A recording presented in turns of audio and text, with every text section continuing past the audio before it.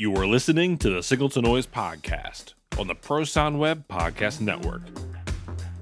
Signal to Noise is supported by Audix. Check out their new line of Pro Studio headphones, as well as the A131 and A133 large diaphragm studio condenser microphones at audixusa.com. Alan and Heath asked us to read this. If a tree falls in the forest and no one is there to hear it, does it make a sound? No, because the tree was using one of those mics with an on and off switch on it, and those are always off just when you need to hear them the most.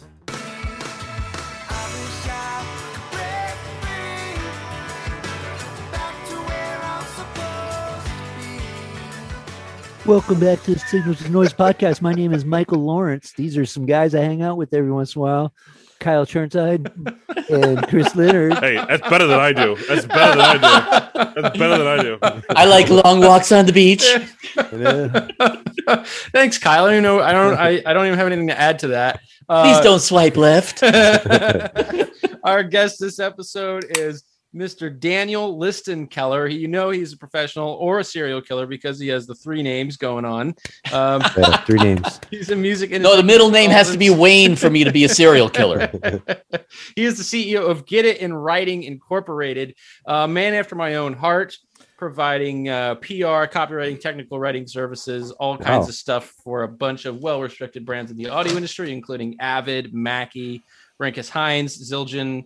I know you do some work with my friends at Symmetrics. Oh, yeah. So Daniel, you and I play in a lot of the same sandboxes, doing technical writing stuff for manufacturers. And I know that Chris has also been keeping up with all your hijinks on LinkedIn. And you're out of all the guests we've had on the show, you look most like Robert De Niro. So we're really happy to have you on. Thanks for being here. Three names, guys. It's true, man. It's true. I don't know why. I get that one a lot, but yeah, it's. I wish I had his money. Where are you joining us from this evening? I live just outside of beautiful, scenic Las Vegas, Nevada. Oh, hey, I just moved back from there. I live West Las Vegas, right between Henderson and Summerlin. We are in Henderson, yes, and we moved here just before Christmas in 2019, and we had about 11 or 12 weeks to sort of explore the city, and then the whole world shut down. That's all you need in Vegas, though. Well, yeah, that's true. Well, and actually, to be honest, I probably spent way too much of my life here prior to that at various trade shows and whatnot, and I think in general, I've fishing spent trips, even on some all that stuff. Yeah,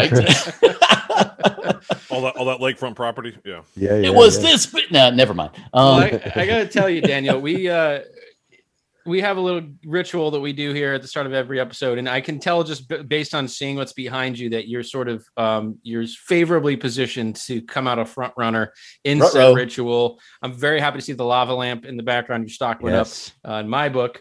So here's the game, and we're going to start with Kyle Churnside. Kyle Churnside, what is the coolest thing you have within arm's reach? I brought two items tonight. I hope you don't mind. I know it's going to take up a lot of time. Roadshow on this. I know. I brought this vintage Bush half quart tall boy with the old logo, and then I brought this vintage piece with me because I was messing around with it the other day. It's the SPX 92. Oh, cool. The Yamaha SPX 92. I think it has a burnt input chip. You know why? Because you just used to smash those things. That's my two items for tonight. What's amazing about that unit? For as old as it is, those reverbs don't sound old and weird. They sound really cool. And how fat, here's the deal on a 990 and a 90 and even the Rev 5 and 7, how fast were you at that thing? Oh, yeah. At a concert. That was so many people's first sampler, man. Yeah, man. Absolutely. Yeah.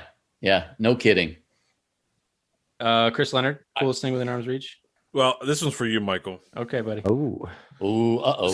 So Michael's so infatuated for some reason with the fact that I toured with Bow Wow. So I pulled out the tour poster that we got that was signed. Oh, check that out. It's signed by Bow Wow, Mario, and Marcus Houston, Pretty Ricky from the Scream tour. So that's for you, Michael.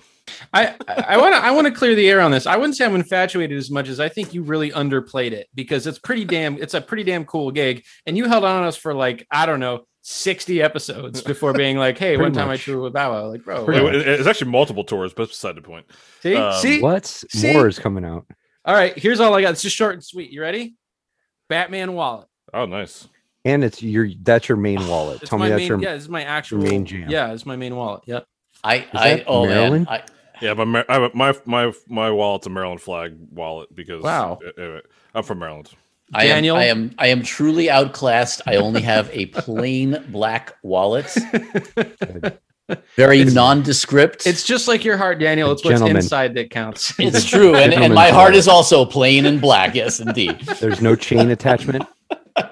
No chain, nothing like that. I'm like Gentleman's I'm, wallet. Thank you. I'm ridiculously normal in that respect. Thank you. But sort of within arm's reach, and especially actually, Chris, you reminded me of it with the SPX 90 stories, and all of you guys with weird gear. So I have a piece of gear behind me, and you can't really see it because it's a little too blurred out. But I have the only one of its kind. Uh-oh. Many excited. years ago, I was artist relations in Europe for Shure Microphones. And so, of course, I was privy to all of the things that they were developing. And one of them is a unit that never saw the light of day. It's a multi-effects unit. And it is the only thing in a rack that you will ever see that is screened. The front face of it is screened in Comic Sans font. Oh, I shit you not. I will take a photo and send Yes, it to we you. have to see this. We'll post this on the episode with Keith. He puts it up on the website. Oh, man. Yes, this is we got to see this. Yeah. This and is- yes. Speaking of Keith, our editor in chief at Pro Sound Web, Keith Clark, he tells me that you guys go way back. So We do indeed. So yeah, I guess about 100 years ago, when dinosaurs still roamed the earth, I was living in Hamburg, Germany. I was signed to a sub-publishing deal with BMG Records, and I was producing German bands and living the life of an insane American producer living in Germany.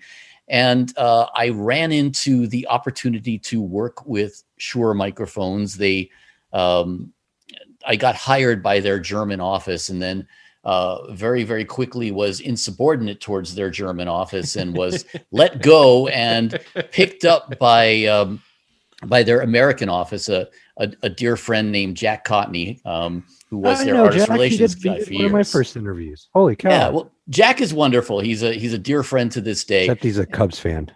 Well, he can't help it. He really can't. He's a diehard Chicago guy. But Jack and I go back to my first phone call to him saying, well, the German office is not interested, but I have the opportunity to get you guys in this little festival in Montreux, Switzerland. And, Jack didn't miss a beat and promptly got us involved in the Montreux Jazz Festival. And Keith and I go back to that era because I believe we were, I was the artist relations guy for Shure, and Mark Johnson, who you may know as well, was the PR guy for Meyer Sound. And so every summer we would meet together in Montreux, and we would invite the press for a few days for a junket, come on out, because the great thing about the Jazz Festival was you could be there for one night and you could see 8 shows. Because there were multiple stages and there were always amazing people coming through. So we'd invite people out for, 2-3 days, and they would come back, and write wonderful stories, which was great for us, but they would also have a wonderful time because, the place is, it's not only just like this, it's truly like 3 weeks, just time stops. You're in this little village, and every single night people are coming through from all over the world. It's not just musicians you've heard of. It's, obscure Brazilian musicians and, musicians that you really have to be in that market or in that part of the world to understand or to be aware of. And so you'd get this really great cross section of musicians and performers. And we would just invite the press out and, 2 or 3 days, and they were like just floating in heaven. They loved it. And also it's in the same area in Montreux and Vevey, Switzerland, there are a number of apparently highly respected, world-renowned culinary institutes where they train all the chefs. So every little hole-in-the-wall restaurant that you go into is absolutely amazing. So, you can go to Montreux for 3 weeks and come back, having gained 20 pounds. It's amazing. Well, I think we're going to circle back to that at the end of the episode. But I'm curious. So, you early on in your career, you started at Cherokee Studios in Hollywood, which is a pretty famous studio with acts like Tom Petty, David Bowie, Motley Crue, Bonnie Raitt, Frank Sinatra. It just goes on and on. Who? Oh yeah, bunch of nobodies. I'm very curious. So, was that your first kind of foray into music? How did you get there? Well, I actually started out as a performing musician, and I lived in San Francisco. I started out there in a number of bands, did a bunch of, we were big fish in a small pond in San Francisco and a bunch of different bands there. And I kind of burned out on it. I was in one band that almost had a record deal, almost got the record out the door, and then everybody broke up. And I was kind of crushed. And so at one point I decided, screw this, I'm leaving the pond, and I'm going to go and get a gig in recording studios in LA. And of course, everybody I knew in San Francisco went, yeah, right. Sure. You'll be back. Right. Mm-hmm. And I did go, I moved to San Francisco. I got myself a little rent controlled apartment in West Hollywood and had no idea where the hell I was, but I started putting out resumes to every studio in town. And of course, having no experience whatsoever, except having been in the studio a few times and fallen in love with the process. I got nowhere. And then Cherokee was not a studio that people knew about unless they were in the industry. There was no sign out front or anything like that. I happened to be living a block and a half away in this little apartment. And I was driving home one day and I see this kind of storefront and I was like, wait a minute, I'll bet that's a studio. And I hung a U-turn in the middle of Fairfax and pulled up in front, parked in the red zone and walked in and was like, oh yeah, must be a studio. Cool. Can I leave my resume? And I left my resume. I got back in my car, drove a block and a half. And as I was walking in the door to my apartment, they were calling me. Nice. Yes. Because the guy who ran the tech department there wanted someone who had no studio experience so he could train him in the Cherokee way. Nice. So it was like timing is everything, as they say, And he said, yeah, can you come in and talk to me? I said, dude, I'll be there in 5 minutes. And I literally was. I walked in the door. He starts showing me around, and I'm realizing right away, oh, wait, this is a real studio. This isn't some crummy demo studio. You've got a Trident A range there. And he said, yeah, we've got 4 of them. Wow. He said, and he's touring me around the place and says, I can't take you in there right now because we've got Crosby, Stills, and Nash in a session, but come on in here. We're setting up for an Elton John date. and I'm kind of trying to be really cool about it and everything. He says, okay, can you start Monday? No, sorry, I got to rearrange my sock drawer, of course. Right?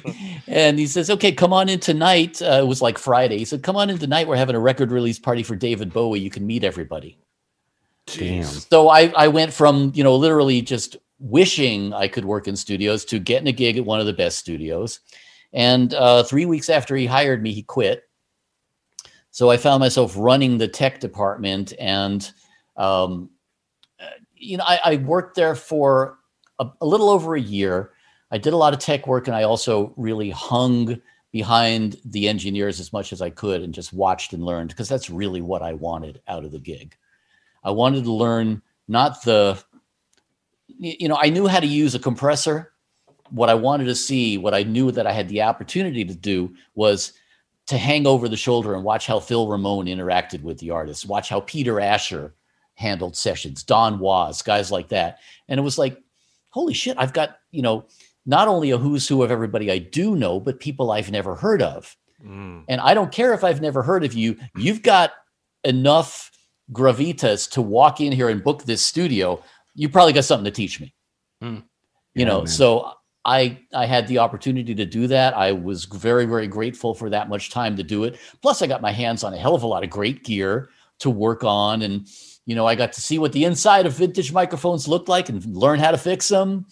I got to recap an A range, or a whole bunch of channels for an A range. I learned a lot of stuff, how to align a 2-inch machine, all of these different things, crisis management. And, in those days, every single recording session was a crisis in one way or so another. Many fanboy questions right now. Holy cow. Oh, dude, do it up, Kyle. Let's do it, do it, man.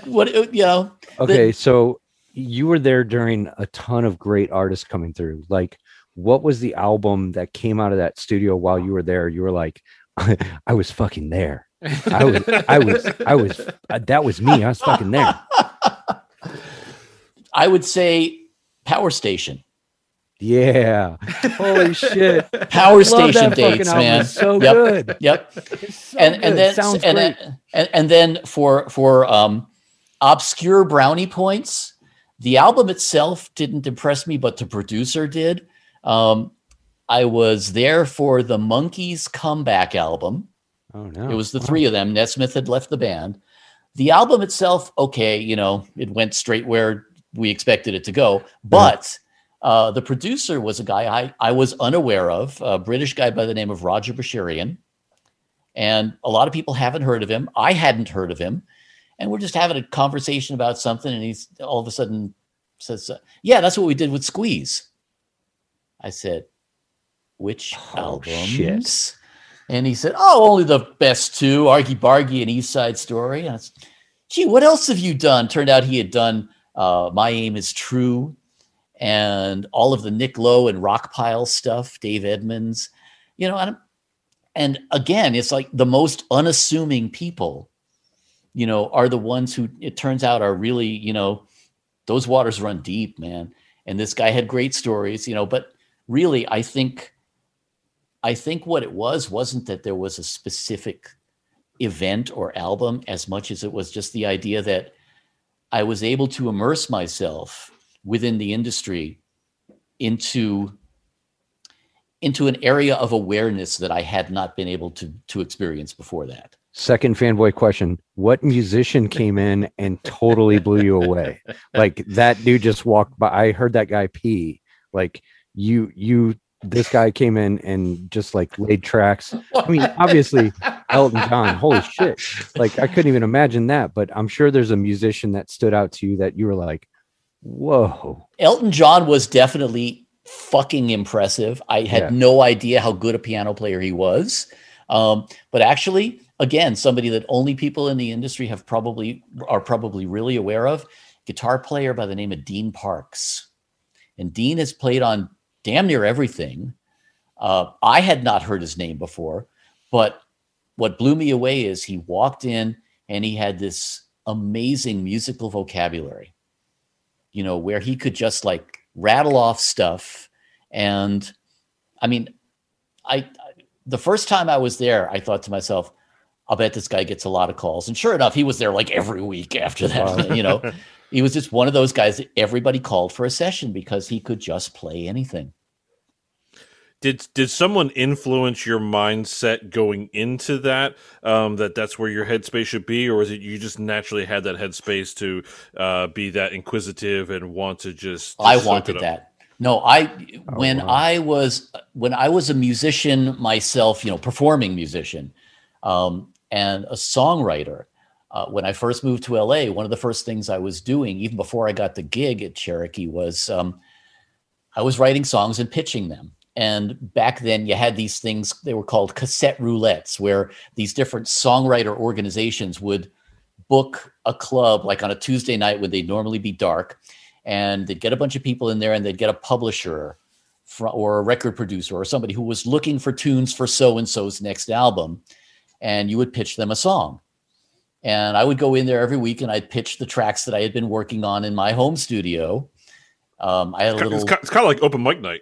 Yeah, basically, except you weren't performing live. You were just giving them a cassette. Oh, okay, yeah. And so you'd sit in the audience and usually they'd like fast forward, first chorus, that's it. Yeah, next, And I did have the dubious honor of having songs held and never recorded by a bunch of great artists. And at one particular one of these, I ran into a guy who happened to be Herbie Hancock's publisher. and is still a dear friend of mine to this day. But he listened to the tune and he said, whose tune is this? And I, raised my hand and he says, well, the tune's okay, but who does your production? And I kind of went, look, I guess I do, and he said, yeah, here's my card. Call me tomorrow. And, we ended up, we're still very good friends to this day, like 30 years later. And, he engaged me for a whole bunch of demo work with a whole bunch of people. I did one of Buckethead's first demos back when he was still Brian. It just was one of those things where I always wanted to be involved in the creative process. I always wanted to be involved with working with the artist because I was an artist. And so for me, but yeah, my first example, what I was really striving for was I dug George Martin's role with the Beatles, because I had read things like, I had read stories about how George Martin got together with the Beatles and said, no, you don't start Can't Buy Me Love with the verse. You start it with the chorus, change the whole freaking song, right? And I thought, okay, that's what I want to be. I want to be involved in the creative process to where the artists and I can work together on stuff, because I always felt like that was where I was at creatively. And so, yeah, when I got a gig at a major studio, that was one of my ultimate goals, was I want to learn how you do that. I want to be part of that. Was there a point? So I love how you said, so your initial approach was you wanted to learn how, I think the art is what drew you in, but then you wanted to learn the tech side that made the art happen. Does that make sense? Or that's it exactly. Because what I wanted was I wanted to be able to translate that stuff. And, I tell this story a lot, but there was at the point when I was engineering myself, after I worked at Cherokee, I was an engineer at a couple of other studios, including Paramount, and I was working indie in a lot of studios as well. But I had a guitar player once ask me, could you make my guitar sound a little more brown? And at that point, I was really... It's an EQ setting and a little bit of compression, man. It's like, soften it up, right? But I was grateful that I had the technical vocabulary to be able to interpret that and say, okay, I understand what you're saying, rather than saying, what, are you fucking crazy? I mean, it's, so for me, it was like, being able to bridge those left brain and right brain worlds. That was part of it, but also being able to understand how to do that and how to be involved in the creative process while you're doing that. I think that was the huge thing for me. So it's like, I wanted to know enough about being an engineer that I could be an engineer, but I didn't really want to be an engineer.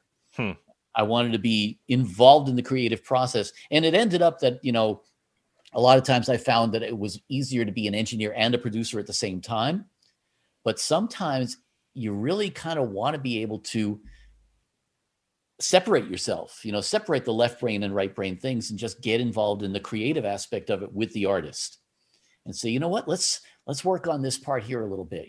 I hear this over here. You end up becoming a co-collaborator, so to speak. So to me, that was really what I wanted to get out of it. Yeah. Holy shit. We went from Power Station with the Duran Duran and Robert Palmer to like Buckethead in like less than 2 minutes. Well, musically, man, I'm all over the map. Seriously, I think most of us are. We've never really talked about that on the show. I think most of us kind of are when it comes to playing music, creating music, mixing music. Like, there's so many things that we never really get into on the show, and I think that's one of them. Like, I think we all listen to some strange shit, just because not only strange shit, but you listen to weird segues, right? It's like I can go from Tchaikovsky to Slipknot, Hell yeah. And I think that's part of being a versatile musician, being a versatile artist. It's just like I can appreciate a lot of different kinds of music, It's fun. So I literally had this moment today. So it's kind of funny. You're driving in my car or whatever. Spotify has this like daily drive, like pre-made like playlist, and it like plays stuff you're used to listening to, right? And so, mind you, I share my Spotify account with my wife and girl daughters, right? Or girl daughters, kids, right? So like it starts off and like I don't know, is playing some pop Bieber. stuff. Like, no, I'm getting there. Yes, it did, because Kyle and I've been on a Bieber kick lately, right? So, so Love him. I'm sorry, I'm out of here, man. Love him. Love the Biebs. It started off with like some Chevelle, and then it went to like Pink, and then it went to Bieber, and then I've been listening to a lot of Anthony Hamilton lately, which is a guy R&B guy I used to play with, and then I went to like Frozen soundtrack and like Aladdin because of my 3-year-old daughter, and then right after that, Infected Mushroom came on, which is EDM, and Jessica was like, man, this is really eclectic, but it proved the point of like Spotify knows me in that yes, I can go from Infected Mushroom to Slipknot to Tchaikovsky. Like you said, it's all across the board, and it's one of the things I noticed when I was on tour.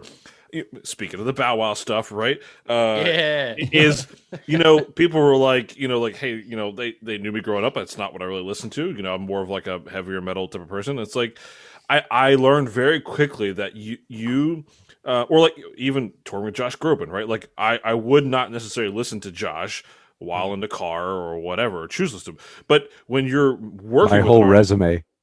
Just kidding. When you're working with an artist, whether in the studio or live, like you have to be able to put yourself in that headspace and appreciate it in its moment for what it is. And I think if you can't appreciate for R&B, rap, rock, country, whatever, if you can't appreciate what it is that you're working with, I don't think you're executing to the top ability that you could be executing. And you're not giving each artist what they deserve. Right. I mean, I had dinner with a guy last night who plays bass with one of the Cirque du Soleil shows here. And we were digging into his history, and he said, yeah, I did some upright bass and jazz and stuff. I played with Nickel Creek. And I'm like, dude, kindred soul here, man. We're bass players who have been all over the map. I see the Hofner back there, by the way. Yeah. Oh yeah, man. The Hofner. And then my other, I got a couple of favorites back there. There's a Jack Cassidy. Is that a Duesenberg? Is the black one a Duesenberg? No, it's a Jack Cassidy Epiphone. Oh, okay. Yeah. Yeah. Which I just recently got. And then there's a handmade fretless there from a guy in San Francisco named Doug Rumian. Who just makes beautiful, beautiful guitars. I don't know if I think he's probably retired by now, but I have an eclectic collection of guitars as well. Yes. Yes. But when did you get your first lava lamp? Do you remember that moment in your career? My first lava lamp. Oh, geez. Yes. Hard-hitting questions here. Hard-hitting questions. My first lava lamp was in 1984. So, Daniel, I was thinking, obviously, like I said, we both do a lot of, writing for that side of the business. I was thinking about, to explain what I do in that sense, it's pretty easy. Like, oh, did you read the manual for that thing? I wrote the manual. Like everyone understands what I wrote the manual means, right? What you do is a little bit different. I have written manuals. Yes. So I wrote most of the old M Audio manuals. In fact. Oh, there you go. Oh yeah. Wow. So blame me for that shit. Yeah. So in terms of like the copy aspect of this, I think Chris gets really. I asked Michael every week to write the copy. He's always like, "Can you write the copy?" Because I didn't want. There's a reason I joined a podcast. I want to speak. I don't want to write. So I thinking we were talking. How do you really feel, Chris? our friend Erica Russ, when she was on the show, she's a system engineer, and she said she loves Neil deGrasse Tyson, and she said, "I love Neil deGrasse Tyson because he helps other people get excited about what he's excited about." And so he tries to kind of spread that passion. And so I think a lot of the work that you do with your company, Get It in Writing, I'm viewing it the same way, where you really serve this important purpose, which is we need to tell people about this product or this service or this whatever. And it's not a go read the manual thing as much as let's help people understand why this is cool and understand why they should care about it. And let's kind of, a lot of stuff is, people can't choose that product for their project if they don't know about it. Right. So you're helping companies sort of understand, helping companies get other people to understand what it is they're offering. It's also helping to create a culture in a sense. Because if you think about it, like a lot of these companies, especially in our industry, a lot of these companies have a culture. Some of these companies, they were started by guys in a garage. Pat Quilter, QSC, or John Meyer, Meyer Sound. These are companies that basically they started off with one guy, who had a vision. And if not for people who came out and said, okay, we're going to help you tell the world about this, those guys would still be in those garages. So I think it's part of it is creating a culture. Because I think sorry, I'm interrupting you. The brand loyalty is sometimes more out of culture than it is of product. Have you seriously? Seen? Yes, yes, definitely. And a lot of times, what I deal with a lot of times is things like the evolution of that in the industry, because the industry has changed so much. All of these companies have become more corporate. And, a lot of them, for instance, Greg Mackey, how long has it been since he had anything to do with Mackey? And so there's this evolution of, as people come through, as different products happen, as companies evolve from, we make this and we're known for this, to all of a sudden we make a whole bunch of other stuff, or we've merged with, or, things like that. There's always a lot of messaging and stuff that has to happen. For me personally, I got into doing video about 10 or 12 years ago. And at that point, I'm sorry. I know. It was the dark ages, let me tell you. Yeah, it was definitely the dark ages too. But that was kind of a cool thing, because for me, it was a whole new medium. And as a musician, I understood editing video very well, because I came up in the analog days, but I learned non-linear very quickly. I was actually involved in some of the first DAW experimentation way back when, and so for me, this was just the ability to add another aspect to that. And so I think, again, anything you can use as an artistic tool to help tell a story is a cool thing. And to me, I've dabbled in it, not just with the marketing perspective, but just with the whole idea of interviewing people and whatnot. We started a thing just to, so I'll do a hairpin segue here too. We started this thing that I know, actually I was going to we were talking about inviting you guys onto it, 30-second chances, right? Let's do it. You had David Morgan on.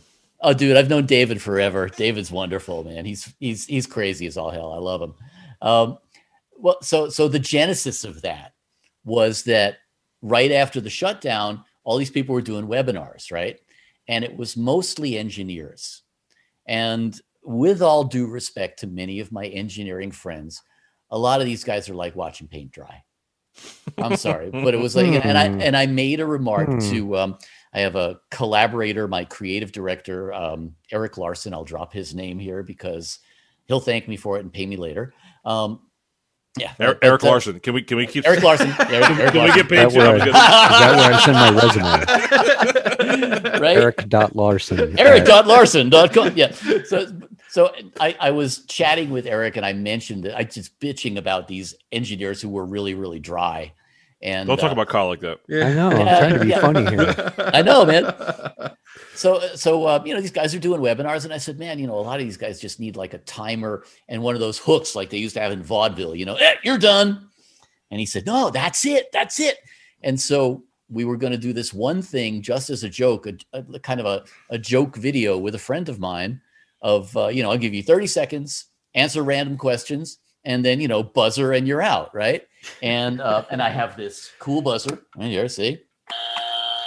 Kick-ass. Right. And so, it was perfect timing. So we did one of them and put it up, and another friend of mine sent me a note and said, hey man, can I do one? Nice.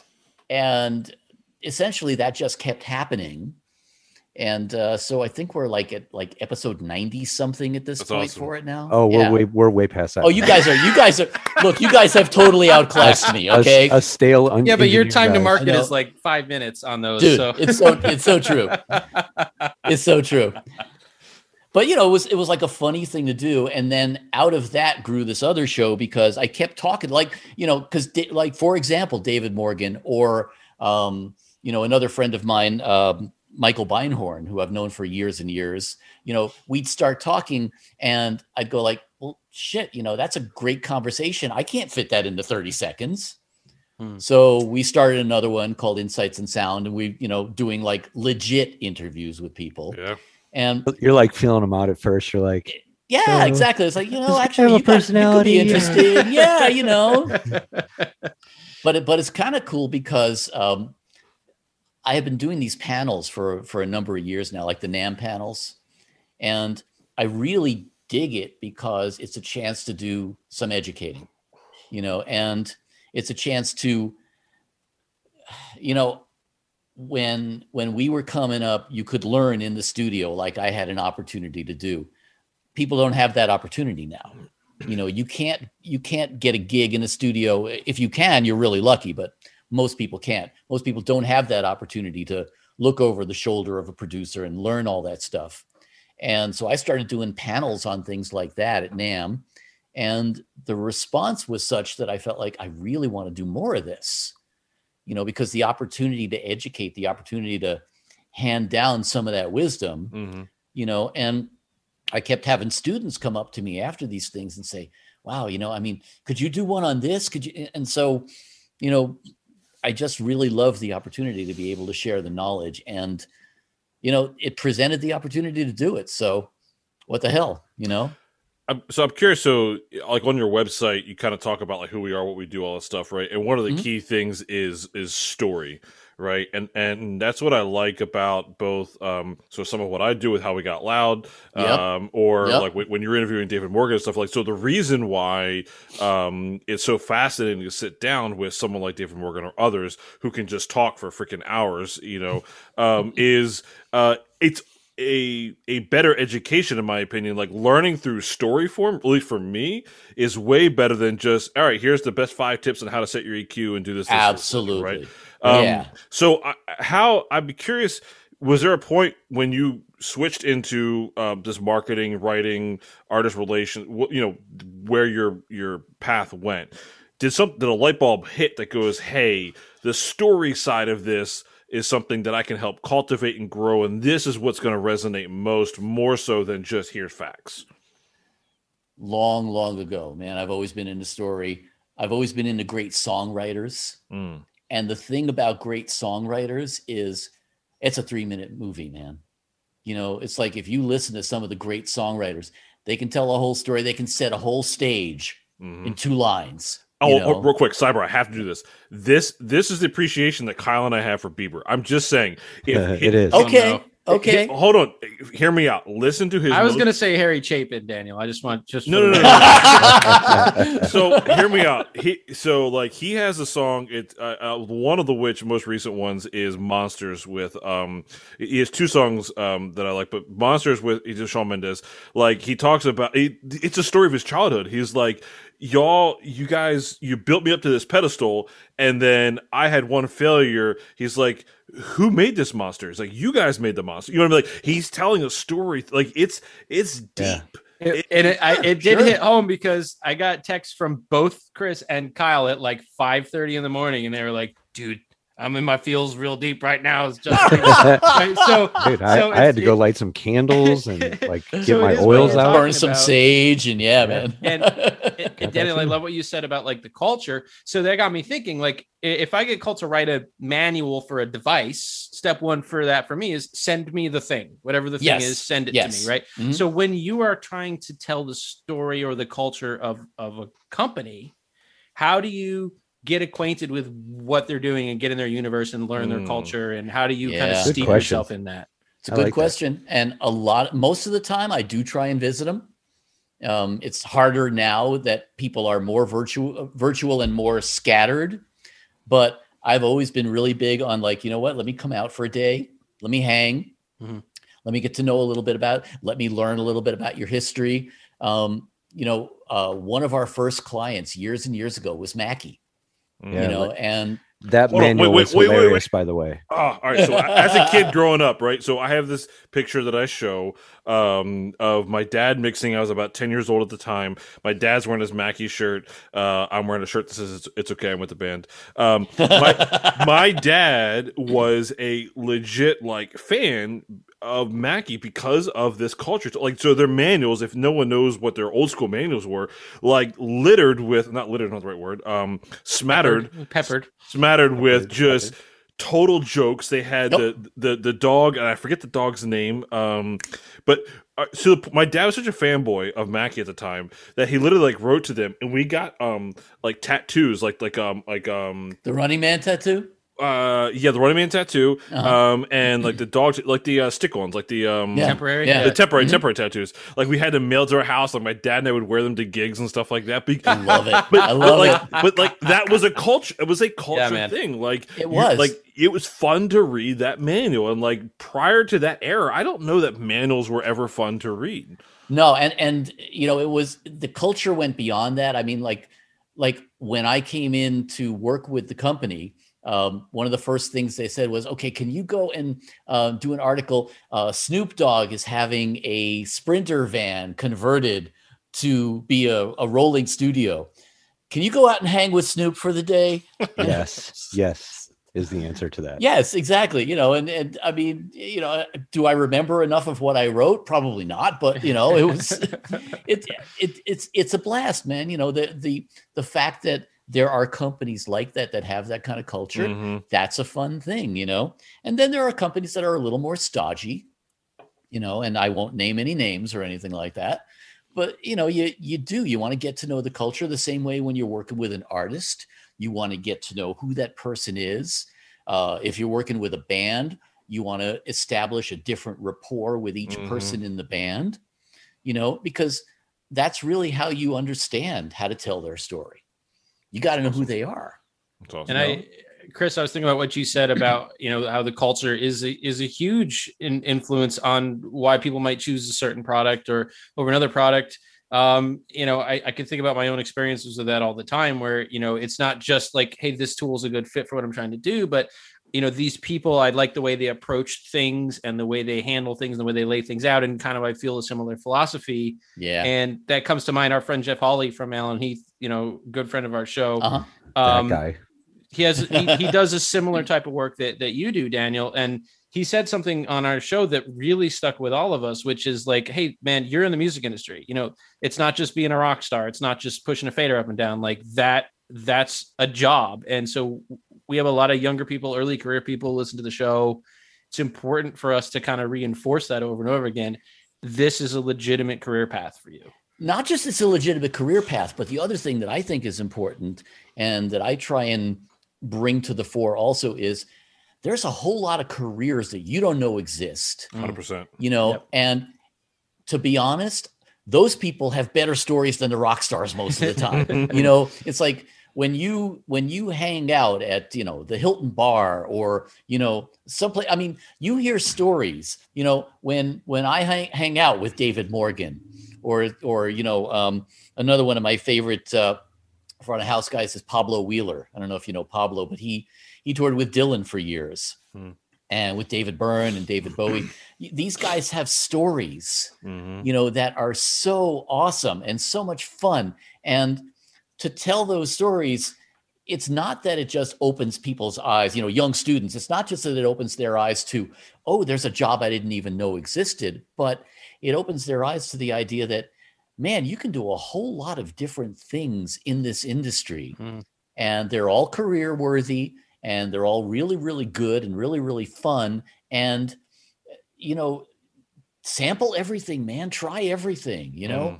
And that's the thing that I think is so great about, you know, the opportunity to go to these recording schools. I mean, on one hand, it kind of sucks because, yeah, you don't get that real world experience, but it's really kind of cool that you get the idea that you get the opportunity to discover that, oh, I could be a sound designer or, you know, I could do Foley or, you know, I could be a lampy, you know, okay. Don't do that. Yeah, I know. Or video. To the lost causes, you know. Well, no, you have to figure out what you don't want. Also, it's not just what Yes, you want. yes, So you don't want to do lights. Yeah, we get it. Well, that's the other thing that people overlook. If you go and you try something and you go, "Wow, I absolutely hate that," that was a valuable experience because now you know that you don't want to do that. Yes, and not just that, but you try it out and you realize, okay, I didn't really like that, but I liked this aspect of that. Maybe there's something else I can do there. I mean, I'm a firm believer in kind of letting the path light up in front of you as you walk it, and that's how life is for most of us. And especially if you've been in a multifaceted career, or, I like to say I'm on career 12 already, I mean, because that's what happens, man. You do one thing and it leads to something else, and you meet one person and that leads to a different connection that you didn't expect. And, that's how life unfolds. And I think, when you're young, when you're in school, you get this idea of, oh, this is the thing I want, and you don't pay attention to everything else around it. You just hone in on that one thing.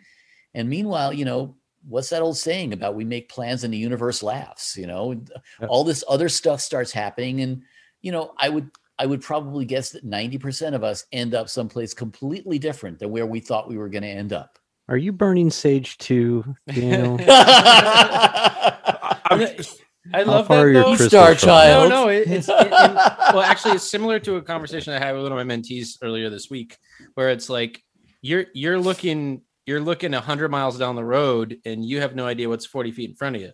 Yep, I call it aperture blur. Yeah, man. So like, that's the video guy, and you're just saying. Yep, it is. Yep, it's really important to and I encourage people to think about where they want to go down the road and think about kind of where they want to end up. Yeah, but my house. But at the same time, there's this idea of, all right, well, what's on the table right now, and what's the best choice I can make out of these options, and then you try it. If you don't like it, then you go back and do something else. So a lot of career anxiety for people, younger people in particular, and that's okay. Yeah. But the thing is, what you were just saying about you try it and if it doesn't work, but most of the time what happens is you try it, and even though it doesn't work, it leads to something else. Right. And that's what I think is the really valuable thing, is to be open-minded enough to just follow the path. And then it comes down to work ethic too. Just because you can't get something doesn't mean you do nothing and wait for that thing to come to you. It's funny, man. I just did an interview the other day with Ross Hogarth, old buddy of mine. He's a record producer, wonderful guy.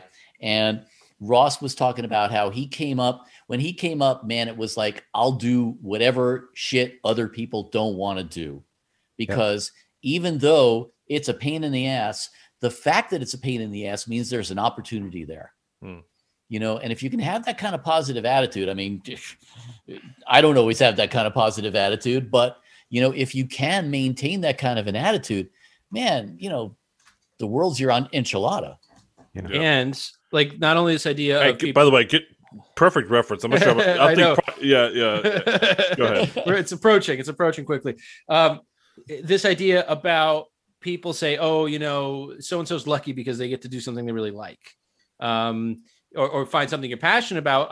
The reframe for me is like, bring your passion to whatever you're doing. That's right. And I'll say, this might be a bit of a revealing example, but when I joined up with Rational Acoustics 2 and something years ago, Jamie called and he said, all right, your first project is we're releasing a version of Smart that just does SPL and you're going to write the manual. And my initial reaction was, that sounds really boring. Right. Yep. But 2 some odd years later, I've been full-time digging into this topic and reading papers and been on panels and published my own research on it. And all of a sudden, I think this is the most interesting thing in the world.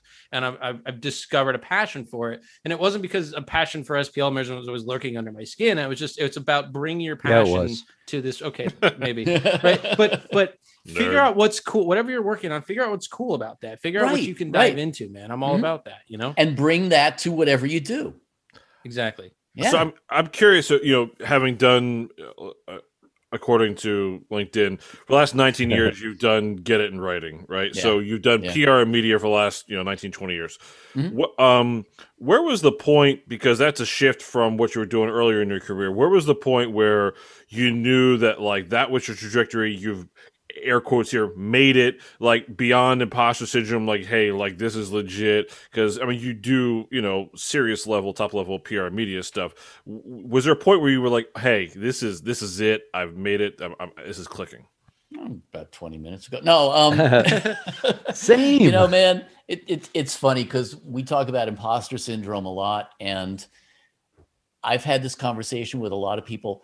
The fact that we are, most of us, self-taught means that there will always be a little tiny bit of imposter syndrome. Buddy of mine who is a sound designer, he's been world-renowned, award-winning sound designer, said to me once, I still wake up every day and I'm afraid that somebody's going to open the door to my studio and say, you have no idea what the fuck you're doing. It's, but at the same time, I would say that, maybe a couple of years into it, somebody said to me, well, we need to hire a professional, and I thought, you're talking about me? Shit, because, really, literally, I've been self-taught at everything I've done. I taught myself to be a bass player, and I made a living as a bass player. Taught myself to be an engineer, made a living at that. And I think when you are, the word is autodidact, which is basically you look at shit, you figure out how it's done, and then you go and do it, and you make mistakes. Chris likes that word. I see. Yeah, I can see it. I'm processing. Yeah, I can see it processing. Yeah, man, I can hear the wheels turning from here. Yeah, but it's really true that when you're doing that, to a certain extent, because you're learning that stuff yourself, you're creating in a vacuum. And so, like, give you a perfect example. As I say, I taught myself to do video editing as well, and I've done a bunch of videos, probably 200 or 300 videos for clients over the years. And I guess about maybe 10 years ago, I'm interviewing this guy for a product review or a product that he's using for one of our clients. It's like a field recorder. And this guy has done like documentaries for National Geographic and PBS, and he's been all over the world and everything. And he's describing to me his editing process when he does an interview. And as he's describing it to me, I'm thinking to myself, oh shit, that's how I do it. I guess I'm doing it right, and so really it is a matter of, you teach yourself stuff and then you just hope you're doing the best job you can. And, isn't that the way musicians come up with, their own style? Yep. For example. And that's why I don't think people should be so worded out about the imposter syndrome, because then it goes back on your art side, everything reverts back to your art side. And we're all faking it, man. We're all learning. And we've had the discussion on our podcast before with a lot of people just recently, like, hey, just try stuff. And if it works, it works. And if it doesn't, move on to the next thing. And even if it doesn't, you're going to have learned something. Yeah. Yep. And my dog's growling for some reason. The other thing I'll say about that is, see, the growling distracted me. Oh, did I piss him off? I was like, no, he's a racing greyhound. He's recently retired, so he's still settling in. But this idea where you're sort of questioning yourself all the time, like, gee, am I qualified to do this? Mm-hmm.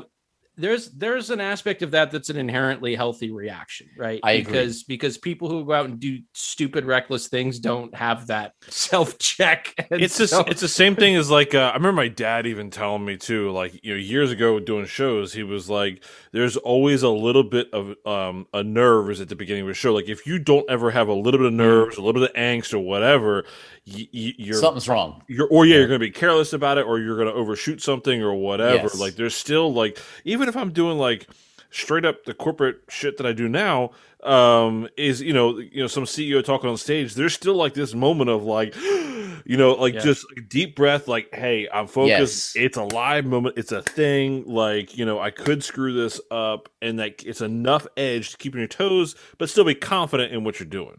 Well, I think it keeps you learning too. Yeah. When I got trained, a good mentor of mine's a rigger, and he trained. I'm not a rigger, but I know some rigging principles, and he's trained me on that over the years. And the first time I was up on high steel, he was like, "Is this causing you some anxiety?" And I was like, "Yes." And he's like, "Good." He's like, "If you ever feel that you're not at all concerned and you're not at all anxious about being up here, he's like, you should get down." Yeah, because you're about to be too comfortable, and that's where you kill somebody. So that's when they buy those kilts. Right after they get too comfortable, they buy you Tilla kilts, and they become your rigger.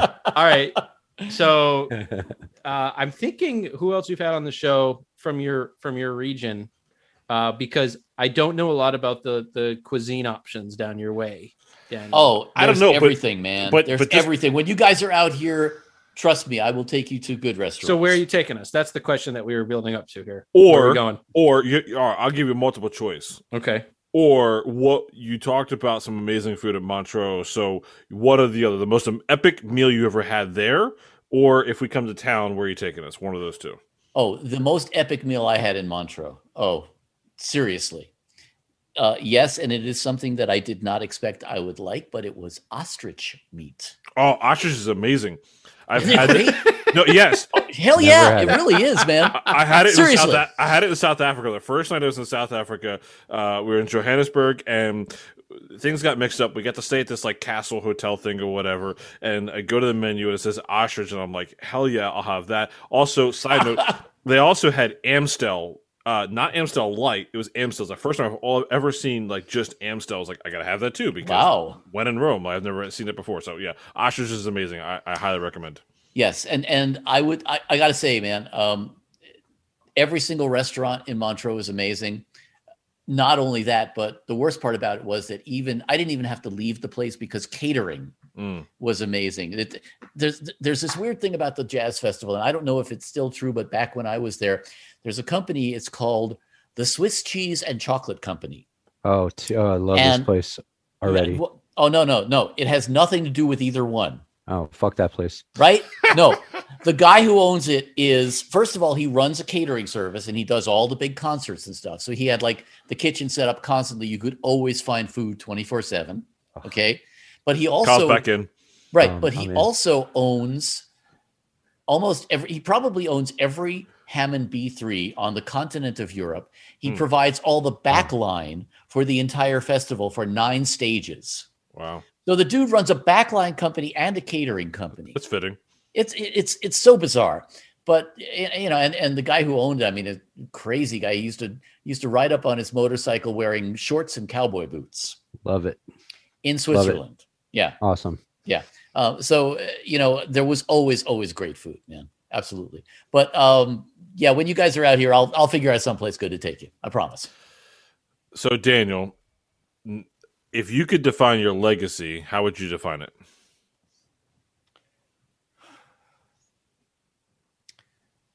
I want to be one of the helpers. I want to be one of the guys that people come to and say, please, you know, help me learn something. Or no, even better, I want to be one of the guys who people come to and say, you helped me learn something. Yeah. I think that to me is probably the biggest reward.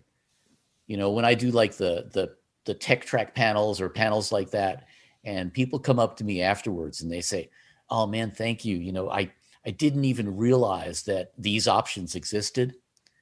Because man, this is a really, really, you know, it's a wonderful industry, but it's a really competitive industry. And it's an industry that will eat you alive if you don't know where you're going. And so I would love to be able to just think that I have helped people somehow. If I've done that, cool. All the rest of it is gravy. And I love that, but I also want to just tell anyone who's listening, Daniel is signed up as one of our mentors for our mentorship program. So if you're interested in the stuff that he's talking about I'm interested. on this episode, reach out to us and or reach out to Daniel. And Can he help me write the copy for the episodes? Is that I think you're Yes. stuck with me, buddy. Oh, okay, You're stuck all with right. me. Daniel, thank you so much for your time. It's been just great chatting with you. been a pleasure. Where can folks catch up with you and see more of what you're doing? Well, they can search the hashtags Insights in Sound or 30-second chances. They can find all that stuff on Facebook. They can find it on our YouTube channel, Get It in Writing.